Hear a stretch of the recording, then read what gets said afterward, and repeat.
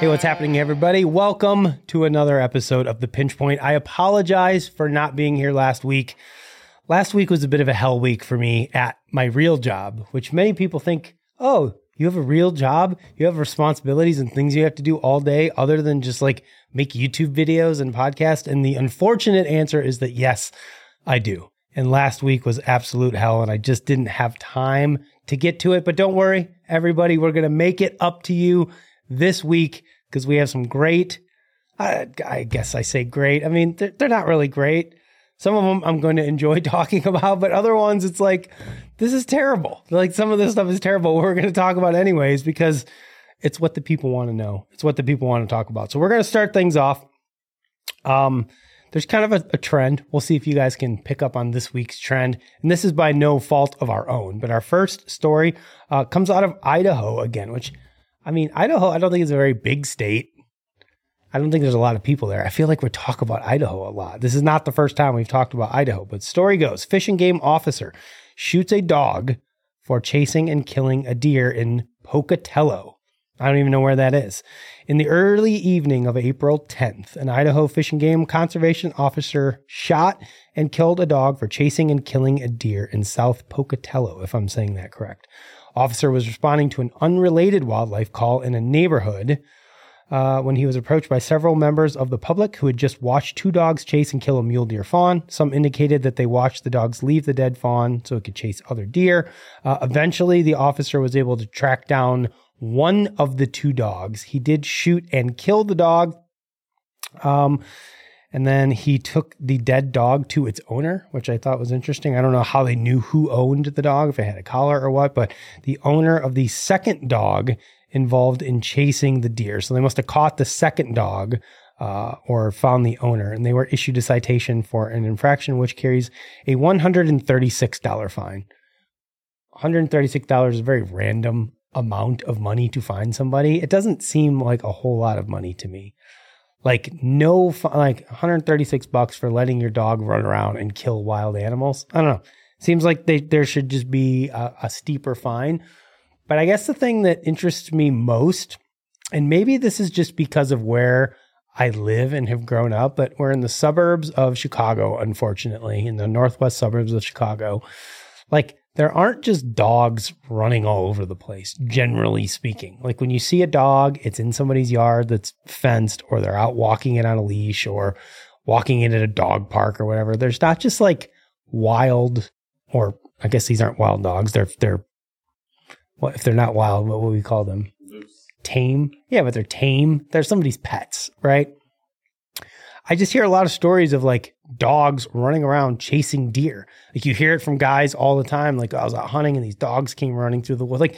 Like who are the people who own these dogs who just, what do? Just open the door and be like, hey, go freaking run around and just do whatever the hell and come home whenever you feel like it. I mean, is that what they do? No respect for other people or wildlife or property boundaries or anything. They're just like, screw it. Then just go run, young lassie, and come home whenever you feel like it. It's a very foreign thing to me because I don't have any real experience with it. What I did find was interesting though, is that the game and fish officer was able to shoot and kill the dog. I don't know what the legality would be of like a person doing that. Because you hear about hunters sometimes out hunting and they get dogs that maybe run through wherever they're hunting at. They shoot and kill the dog and then they get in trouble for doing so. So I don't know if from state to state it differs on the laws of like when you're allowed to shoot a dog for chasing and killing a deer. I don't know, but that's what happened. The dog got killed, and rightfully so. Leave the damn deer alone. So our next story comes out of North Carolina. Once again, we're talking dogs. Again, I see if you guys can pick up on the trend here. So the local news headline reads, "We've been publicly threatened. Tensions are rising between North Carolina landowners and deer hunters with dogs." Subheadline reads, "The use of dogs to hunt deer dates back centuries, but urban sprawl and shrinking hunting lands increase pressure on the tradition. The issue, conflict over landowner rights." So essentially, this is just a news story where they're profiling these issues that people are having. So North Carolina is one of, I believe, 9 states where hunting with dogs is still legal. I don't have the full list, but North Carolina, Virginia, and South Carolina still allow deer dog hunting. And I believe that only part of North Carolina allows it. The issue with hunting deer with dogs that these people are having, obviously there's going to be people that are just against it in general, and you can feel one way or another. I'm kind of ambivalent, if that's the right word. I really don't care one way or another. It's not for me, but if somebody wants to go do it and it's legal in their state, by all means, have at it. Where people are getting pissed off, and understandably so, is these a-holes with these dogs are not controlling where they go. So they're letting them run loose. They're running all over other people's properties, and they're not stopping them from doing so. And apparently in North Carolina, you can't get in trouble for that, which I find interesting. So I read that a person can get in trouble for trespassing, but a dog cannot. Now, obviously, a dog doesn't know property boundaries, but it would be up to the owner of said dog to know where the boundaries are at and try to keep your dogs off of those properties. I remember a long time ago when I was a kid, hunting in northern Wisconsin with my dad. It was bear hunting season, and same issues would happen. Dogs would get on a trail of a bear, and the people that own the dogs would just let it go. And it would go all over people's private properties. They'd be chasing after them. And it was like nobody had any respect for property boundaries. And as you guys can imagine, if you are hunting, let's say you're deer hunting, you don't hunt with dogs. There was a story in here, a guy owned like 1,000 acres. He's out there on his land trying to go deer hunting. Bunch of dogs come running deer through his property, and there's almost like nothing he can do about it because apparently, they just can't get the guys in trouble. So I understand why people are pissed off. There should be legislation that you have to control your dog. It shouldn't be allowed to go on somebody else's property. I mean, it's complete bullshit. So they went and they tried to interview like the pro dog hunters, I guess. And they were unable to get anybody to go on record, which I found was very interesting.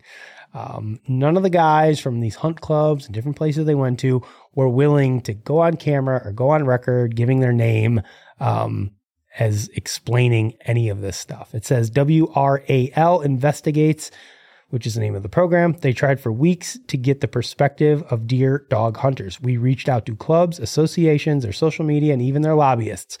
Everyone declined to go on camera and only pointed us to their code of ethics, which sets guidelines to respect property rights, which we all know is bullshit, and that there is a state constitutional amendment that preserves their hunting heritage. Like anytime you have to go to like being like, there's a damn amendment in the state that preserves my right to go hunt with dogs if I want to, because that's how I picture these guys talking.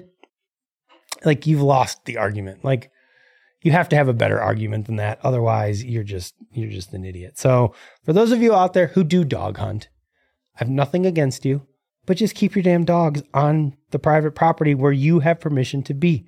I don't know why that has to be such a controversial topic. Why does this even have to be a thing that people are talking about at all?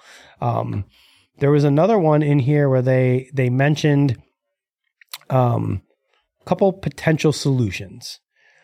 Requiring larger tracts of land for deer hunting with dogs, which I don't think really solves anything, to be completely honest with you. I think it's like a poor attempt to be like, yeah, if we have more land, then we could keep the dogs on them. But we all know if you start your hunt on the edge of the property and it carries you into the neighbor's property, it doesn't matter how big your place is.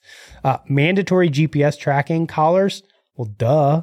I mean, why wouldn't we have that? I mean, that seems pretty straightforward to me. Or restrictions on hunting on the side of the road, which I don't know what that's going to do. State and local leaders have considered many of the options over the years, but there's nothing on paper to keep the hounds in check.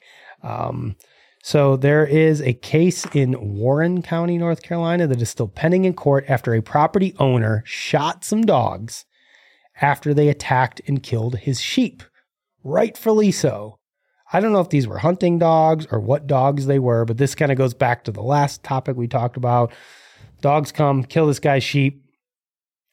He shoots the dogs, and a hunter, who I believe was the owner of said dogs, is now charged with assaulting the landowner. So they must have been the guy's hunting dogs. I'm sorry, But if you can't control your dogs and they go onto somebody else's property and start killing their livestock, they deserve to get shot and killed. Plain and simple. And I don't care what anybody says. If you disagree with me, you're wrong. So let's go to our next story. I believe we're going to stay on topic, at least for a little while longer here. There is a man who was arrested, and was this in, I believe, California, Fresno area? Man arrested for shooting a dog with a bow and arrow. There's really not a lot of information about this one. A man was arrested for shooting a dog with a bow and arrow in Orosi recently by the Tulare County Sheriff's Office. They first heard the dog yelping. So somebody heard this dog. I believe it sounds like it might have been a stray dog. So they shot it, and the guy shot it. Somebody heard the dog yelping. Cops come out. They spot 51-year-old Lance Canales running away with a bow and arrow. I don't understand. The dog was found a short time later with the arrow sticking out of its torso. They posted a picture of it. I couldn't tell what kind of dog it was. It looks like he kind of backstrapped the thing, and it looks like a toy arrow. It's got a field point on the front of it. Like, what kind of asshole's just out shooting stray dogs at random? I don't know. Let's get off the dog topic here. I'm kind of getting depressed. I like dogs. I don't like hearing about them getting shot. So let's move on to something even more depressing, shall we? Pennsylvania man receives jail time for the fatal shooting of a bow hunter. I don't know if you guys remember this case. This just happened in October of last year. So there was a couple guys from Pennsylvania that were out muzzleloader hunting in Colorado. One of them shot and killed a guy who was bow hunting for elk. So muzzleloader season and archery season overlap in Colorado, at least in the location where they were at. And during said seasons, you do not need to wear blaze orange, which personally I think is a huge mistake and most likely would have prevented this person from being shot. Todd and I may have talked about this on Bowhunter Die, but I mean, anytime there's a gun season open here in Illinois, or really any of the states that I've personally hunted, even if you're bow hunting, you have to wear orange. If you watched any of our recent Bowhunter Die episodes, you'll see people wearing orange all the time because we have a lot of gun seasons here in Illinois and we have to wear orange. I don't understand why, in a national forest, in an area where there's going to be people coming in from all directions, hunting and chasing these elk, especially when you're calling and stalking and sneaking up on these animals, why there wouldn't be some sort of blaze orange requirement. It may not, have to be much. I know a lot of the states like Wyoming I've hunted, you either need to have a hat or a vest. You don't need to have both. But even just an orange hat, if this guy would have just had an orange hat on, it probably would have saved his life. So I don't know if there's any conversation about changing that law in Colorado. Personally, I would think it would be a smart thing to change it, especially in lieu of what happened here. But this this didn't take place last year. This was 2021. How the time flies. So he just got his sentence. So this was the fall of 2021. Ronald Morosco, I believe is the guy's name, from Pennsylvania, was muzzleloader hunting with one of his friends. They were essentially calling to what they believed was an elk. There was a bow hunter also hunting and calling to what he believed was an elk. Turns out they were calling to each other, moving closer and closer and closer. The muzzleloader hunter saw what he believed was an elk, shot and unfortunately killed this bow hunter. Shot him right in the chest. I think it was about 100 yards away, something like that. Guy swears on his life that he saw an elk, thought it was an elk. Obviously it wasn't. It was Gregory Gabrish, I believe is the gentleman's name, 31. He was from Texas. I looked him up. It looked like a really cool dude. He was married. I don't think he had any kids, but just from what I saw about him, he looked like a pretty cool dude. Kind of a hardcore bow hunter out there in Colorado, living that dream that so many of us want to go live.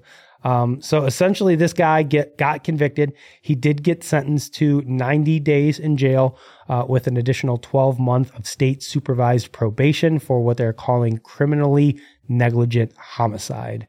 He was fined $500 for a careless hunting, misdemeanor. He has to perform 100 hours of community service, and he may not hunt or fish during his probation. Man, it's a tragic story. It's terrible. I mean, it's just like, it's one of those things where it's like hunter education 101, right? Handling firearms 101. What do they teach you? Identify your target, know what's in front of it, know what's behind it, know what you're shooting at. I think I would agree that he should have been convicted in spite of what he says. I get it. He probably, for whatever reason, thought he saw an elk and whatever. But I mean, failure to completely identify your target and killing another person on accident, like, it's a terrible thing. So, sad for everybody involved, but I think the punishment in this particular case fits the crime. I also, in spite of what a lot of hunters want, I think anytime you have a gun season and a bow season overlapping, there should be some sort of blaze orange or pink requirement. It doesn't have to be much. Give me a hat, give me a vest, give me something, because this seems like something that could have been prevented both by that as well as, better behavior on the part of the hunter. So let's move on, shall we? Enough death, enough destruction. Let's talk about something fun. There is, and I'm sure you guys have seen these videos and posts on social media of these, I don't know what I want to call them. They're not really contortionists. They're these women, because I guess I've never seen a guy do it, or maybe I just don't remember. But they're women. They're kind of like gymnasts. They get on these little, poles that they hold on their hands. So they do a handstand, and then it's like this crazy back bend that they do, and they shoot a bow and arrow with their feet. I'm sure you guys have seen this, right? So there is a woman who is 28 years old, and last year she earned $130,000 traveling the world as a foot archer, is what they're calling it. So let's see who she is. Orissa Kelly, who is originally from the UK, is 28 years old. She lives in, I believe, Nashville now. She brought in about $130,000 last year performing as a foot archer. So she lives in Nashville. She performs around the world. She shoots flaming arrows. So she says, and her quote is, "I basically shoot flaming arrows with my feet in a handstand, and I perform that for a living. My act involves me doing a variety of acrobatic trick shots, handstands, and contortion." So maybe I could call her a contortionist. Maybe I was right. She previously lived in the UK, but she moved to the US in 2020 while she was visiting here. Interesting time to visit, right, during COVID. She's self-employed. She charges anywhere from $2,500 to $5,000 for her shows. So if any of you guys are out there and you're looking to hire somebody for your kid's bar mitzvah or whatever you may be celebrating, you got an extra $5,000 laying around and you want Orissa Kelly to come perform, she'll do it. She's performed at private events. She's performed on television and during NBA halftime shows. So it talks about like what she does, her history. She was a gymnast. She stretches and works out like 6 hours a day. Like she's pretty badass. But there's this article which was on CNBC, and they ask her how much money she makes, and then they ask her what she spends her money on. They track her expenses for a month, and then they post it, which I thought was interesting. So her spending in January of this year was $2,400. And she spent $1,100 on food. What in the hell is she buying for $1,100? I have a family of 5 people, and I don't think I spend that much money on food in a month. She's one person. What in the hell could she be spending $1,100 on food? $1,100 a month on dining out and groceries. $571 on Uber, Lyft, car payment, and gas. She rents a room from her friend for $300. She's got some insurance, her phone. She bought some books, and that is it. That's literally all she's got. She spent $2,400. So good for her.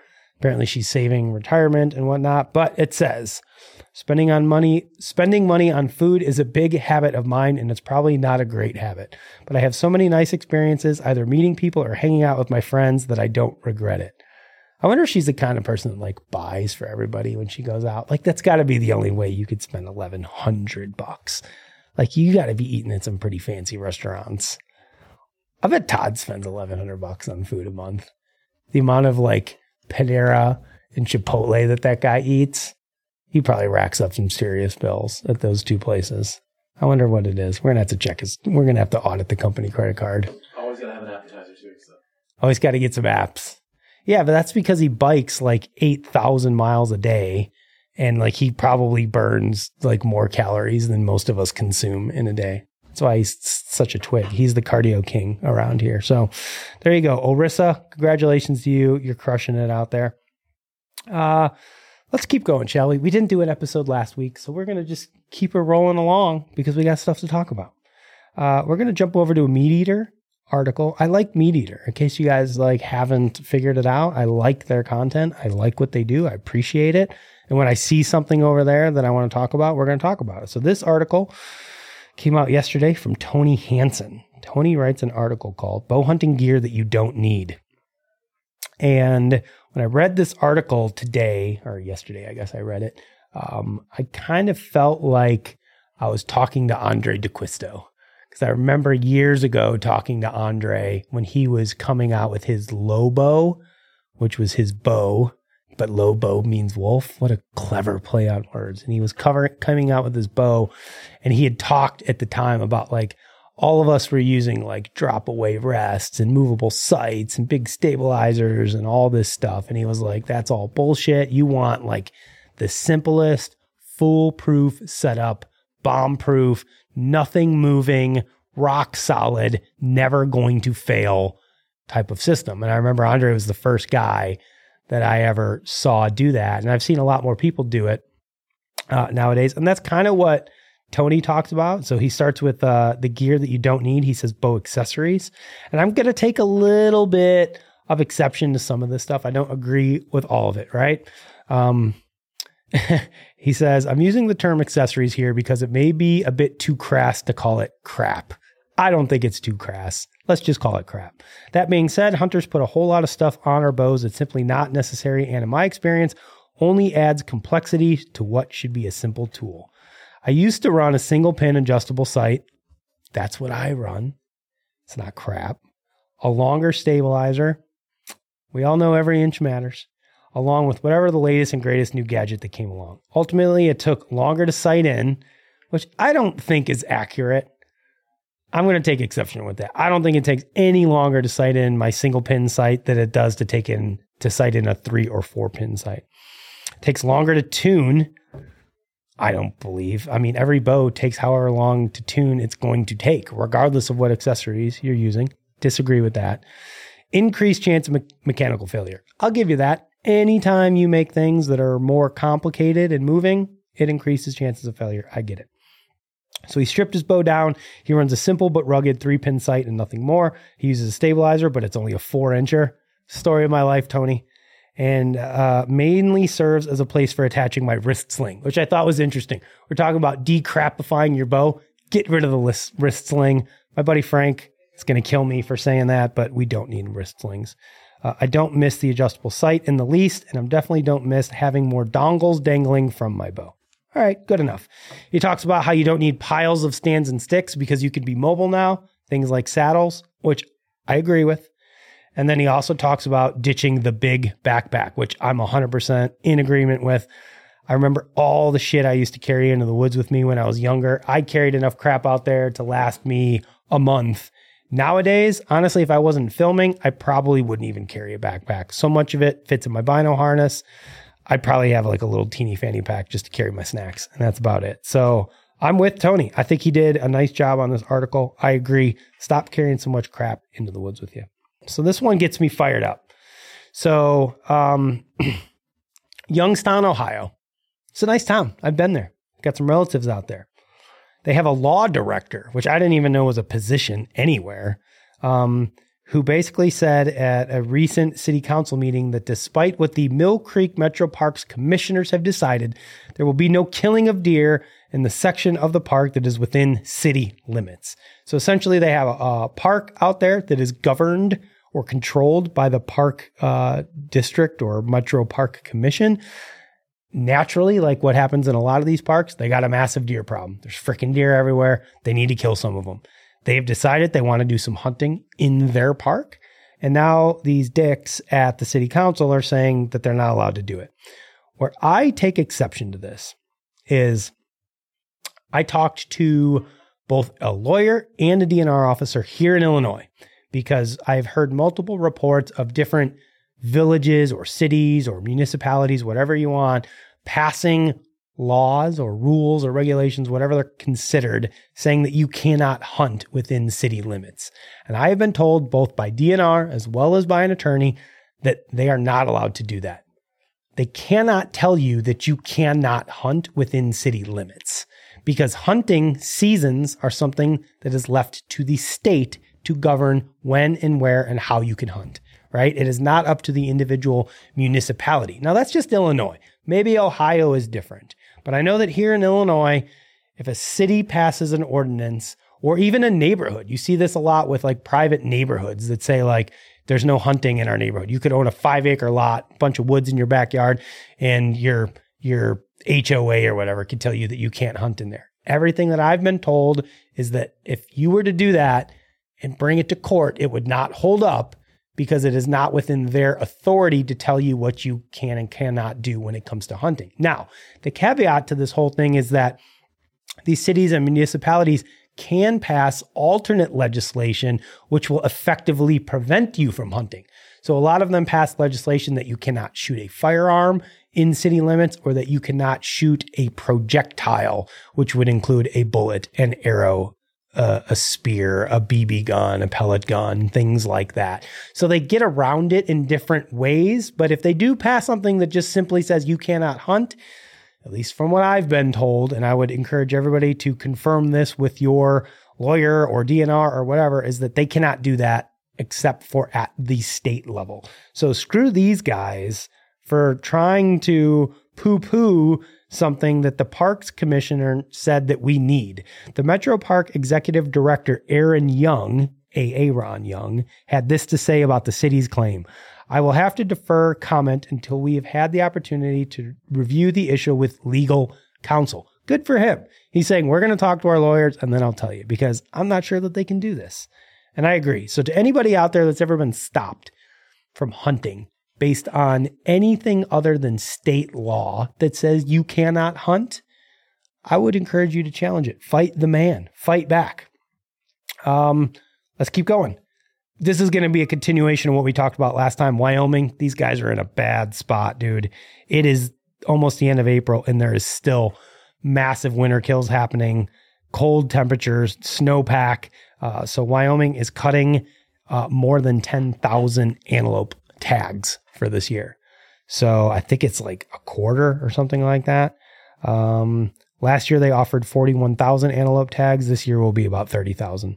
So yeah, that's like a quarter, like 25% of the antelope tags are getting cut. I am supposed to be going on an antelope hunt in Wyoming this year. I talked to Dustin the other day, and he's very concerned, to say the least, about their antelope population. So I don't know if our hunt's going to get canceled or if it's just going to be really, really difficult to try to find one this year. So I guess we're going to see. Dustin said he's going to see what happens this summer and this spring and start making some decisions. But I feel bad for the people of Wyoming. It brings in a ton of business, outfitters, all sorts of different stuff. Let's do our last one for today. Feral cat hunting contest for kids in New Zealand is scrapped after a backlash. What a bummer. So apparently they were trying to do some sort of fundraiser and some sort of fun competition to see how many cats these kids could kill. Children 14 and under were competing to kill the most feral cats. It was open to both kids and adults, and they're aiming to manage the invasive species. I believe I read in this article there's something like 2.5 million feral cats in New Zealand. They kill like 10 million birds. They're responsible for the extinction of several species of birds historically. So they're trying to figure out a way to kill these damn things. And of course, what happened? All the cat huggers in this case came out and said, oh my God, you can't kill these cats. Like, what if they happen to kill somebody's pet? Well, guess what? Your pet shouldn't be out doing whatever it's doing. Keep the goddamn thing in the house and it's not going to get shot. But it appears that New Zealand is suffering from the same, I don't know, should we call this woke? Is this woke? I don't know. Is it woke? I feel like everybody says woke, woke, woke. Everything's woke. But they're suffering from the same idiocy and lunacy that we're suffering from here in the United States as well, which is pressure from a bunch of bunny hugging morons that don't know what they're talking about with no real solution to manage this problem. Of course, they say you should trap them, neuter them, and then turn them free. Interestingly enough, I don't see any of them. All the people with the solutions, we're looking for you. We don't see your traps. We don't see you out there with your little snippers, snipping your little cats out there. You're doing nothing. You're coming up with a solution that you're expecting other people to do. In the meantime, you're poo-pooing solutions that people are actually out doing. So I don't think it's going to stop them from killing these cats. It's just going to stop them from putting it in their little fundraiser. I just think it was even better that it was like for kids. It's like a contest for kids. Like I imagine grabbing my kids, like, come on, kids, we're going to go kill some cats, which I don't like cats anyways. Allegedly, I don't even know what I can admit to on camera. Brandon's shaking his head. If I just say allegedly, I think you're good, right? I mean, allegedly, some cats have been killed a time or two, and I allegedly was around during when it happened. That's all I can say. And I didn't feel bad about it at all. So anyways, that's it. New Zealand, get your head out of your butt and let the kids go out. Get them off the screens. Get them off of playing Fortnite and whatever they're doing and go out and kill you some cats. That's it for this week's episode of The Pinch Point. We talked a lot about like killing domesticated animals and people. I don't know. It's kind of depressing to a certain degree, but at least we had the hot chick with shooting the flaming arrows and she's making a killing doing it. So that is our positive takeaway story for this week. Hire Orissa to come to your party. If anybody wants to hire her to come to like our bowhunting.com get together this summer where we get our pro staff and they're just like a good Samaritan out there. It's like, you know what? Those guys at bowhunting.com, Bowhunter Die, Pinch Point, like they're a bunch of good dudes. They deserve something nice. Just send Orissa to Coon Creek Hunt Club on June 10th for our meeting and we'll see what she's got. We'll have a competition. We'll see if us men standing vertically with our arms can outshoot her with her feet. It'll be a challenge. That's all I got for this week, guys. Hopefully we're back next week once more with a fine episode of The Pinch Point. Thank you all for listening and watching. Make sure you subscribe, like, comment, all that crap I'm supposed to say at the end. Share this with your friends. It really helps us. It helps me. It helps the world when people can participate in The Pinch Point. Thanks, everybody. We'll see you next week.